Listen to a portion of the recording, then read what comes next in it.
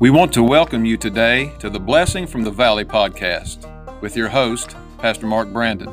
Join Pastor Brandon as he takes a new look at the old book, the Bible. Well, I want to thank you for joining us again for this episode of the Blessing from the Valley. This is your host, Pastor Mark Brandon. We hope you are having a wonderful day. We are coming to you live and in living color right here in Chattanooga, Tennessee. And we hope that we can say something that will be a little helpful today, maybe spread a little bit of hope and a little bit of encouragement. And that's always a good thing. And because we have the Word of God and the promises of God, we always have hope, don't we? And that's kind of what I've been starting a series on just on the last episode. We're talking to you about the wonderful work of the Word of God, and I'm kind of transitioning from that, dealing 2 Timothy chapter 3. We're going to try to transition over because of the Word of God has a work to do, and we talked to you about those in verse number 15 and 16 of 2 Timothy chapter 3. It says, all Scripture is given by inspiration of God and is profitable for doctrine, for reproof, for correction, for instruction in righteousness, that the man of God may be perfect, thoroughly furnished unto all good works. Now, of course, we know the Bible says all Scripture is given by inspiration of God. And that just simply means God breathed His word. The Bible came from God through the men who wrote it. And we know that God superintended these human authors so that using their individual personalities, that they composed and recorded without error God's word. And that's what we believe. It's inspired of God. God breathed. He used the actual authors, the human authors, to pen His word without error, without omission. And it's perfect. That's what we believe. And I hope and pray you believe that. We believe that God's word, the Holy Bible, is all of God's word. It's His love letter to mankind. And so when we think about God's word, we just gave you some of the works that takes place when the word of God is being preached or read or taught or shared. And we talked about in verse 15, it makes us wise unto salvation. It teaches us doctrine. That's what we believe. It reproves us. It tells us where we are wrong, but then it corrects us. It tells us how to make it right. Then it instructs us in righteousness. It's helping us to live to spiritual maturity. So that's the work of the Word of God. So let me just consider some things. Let's consider some things that how we are to listen to the preaching of the Word of God. It could be the teaching. Hopefully you go to a church where there is teaching involved. You know, here at our church, we have a Sunday school hour. At our church, it begins at 10 o'clock. We have different Sunday school classes. That just gives people an opportunity to kind of connect with people in a smaller group. And we have some wonderful teachers here. But let's say that you're going into a Sunday school class and you're getting ready to listen to a lesson. But then, of course, we know that most churches, the primacy of that service should be the preaching. The Bible says it's through the foolishness of preaching, God uses that to save those who will believe. So we believe that preaching is God's way of getting His truth out in the church of God and through the church. And so what are some principles? What are some things that would be helpful to us? And these are just very practical. You might can come up with some other things. And again, this is something that I learned from someone else. And so this is not original with me, but it's been very helpful to me throughout my life. And I have shared this with our church. I've shared this with other people. And so let's just talk about how can we best listen and be prepared for the preaching of the Word of God. Okay, you're going to go to church and you're going to go and you're going to get involved in the song service. You're going to listen to the music. All of that music should be done in a way that you can prepare your heart to be open to hear the message.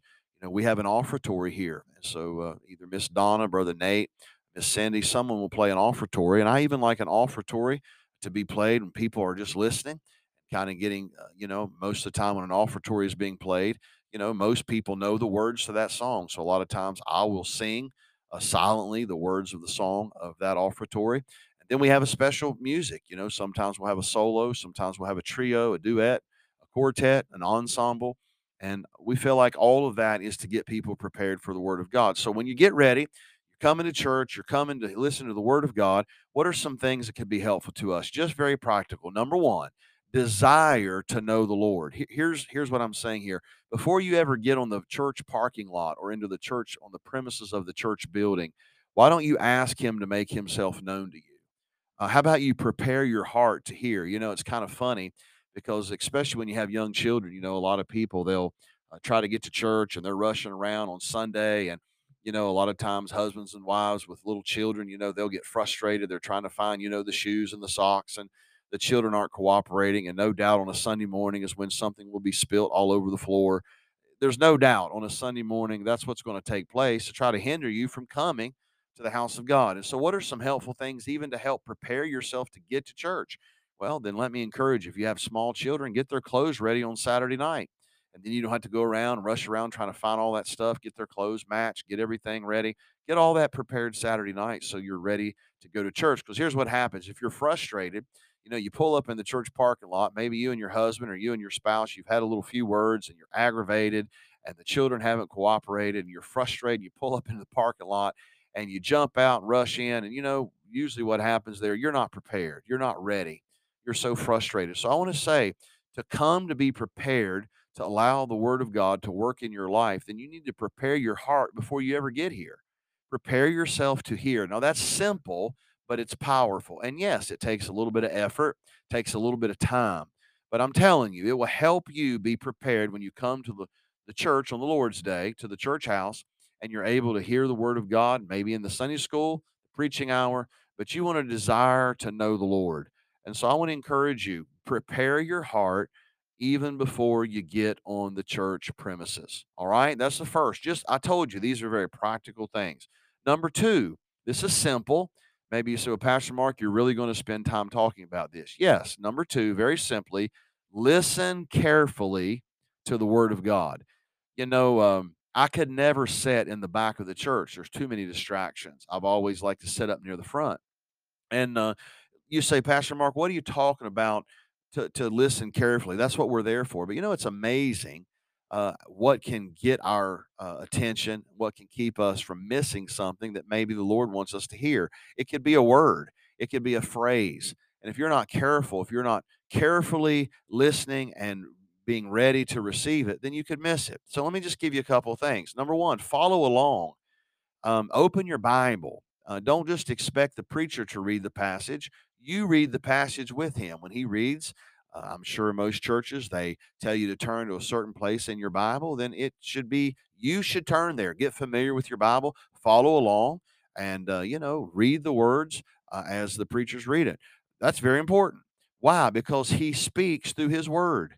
He speaks through his word. That's how he speaks to us. And so let me just give you a couple of other little things. Look, there's nothing wrong with marking your Bible. I have underlines, I have words highlighted, I circle words, I draw lines to other words that connect. I write notes on the side of my Bible. Like I've got right here, I've got outlines even on this page here on Second Timothy. I have teach it, treasure it, and tool it. And that's in 2 Timothy chapter number 4. And then I have over here in 2 Timothy chapter number 3, under with verse 10, but thou hast fully known my doctrine, manner of life, purpose, faith, long suffering, charity, and patience. And, I just wrote beside that, convictions must be kept. So, I mark in my Bible, I circle words. Why? Because I want to follow along. I want to be ready to hear. I want to listen. And these are just little simple, practical ways that we can listen to the preaching of God's word. Why? Because God's word has a work to do in your heart. And he speaks to us through his word. So you must pay close attention and follow along. Always bring your Bible to church. When I was a teenager, I lived across the street from the church that I grew up in. There was a dear little lady. She was always there in the front in the vestibule. When you walked in, she always had a notepad. She had a pen, and she was marking off people as they came in the church. And she'd always mark them present. And then she would always ask, do you have your Bible? And every day, I mean, every Sunday as a teenager, she would look at me and say, do you have your Bible? And I'd say, no. She'd say, shame, shame, shame. And so I really told on myself, if I couldn't bring my Bible to church, I can promise you I never read it at home. And that's the truth as a teenager. So follow along, bring your Bible to church. Don't just expect the preacher. You follow along with him and make sure he's reading things correctly. And look, this day and age, you can't just take anything what someone says. Follow along in the word, listen carefully. Number three, and I'm going to close on this one. This one's a big one. Listen without prejudice towards the preacher. Now, look, there are preachers that we enjoy. better than others. There's no doubt about it. But be careful, because you might not listen as you should if you have some type of prejudice toward the preacher. By the way, you very well might miss something. Now, I know we all have our favorites. We all have some that might be more eloquent than others. Some are a little bit more dynamic than others. Some can convey truth a little bit better than others. But look, no doubt, no matter who the preacher is, if he has the Bible and he's preaching the Bible and he's reading God's word, then don't have prejudice toward the preacher. Don't just say, "Well, I'm going to tune him off because I don't like what he's got on." Oh, come on. I mean, I don't like his tie. That's crazy. Don't be prejudiced toward the preacher. Maybe you had maybe his style is different than what you like. It's okay. Don't be prejudiced, because why? You might miss something.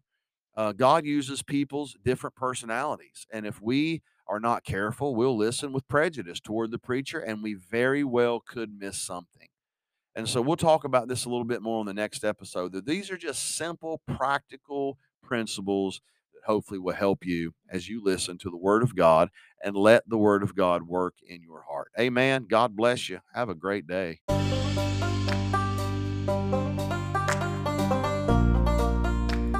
Thank you for listening today.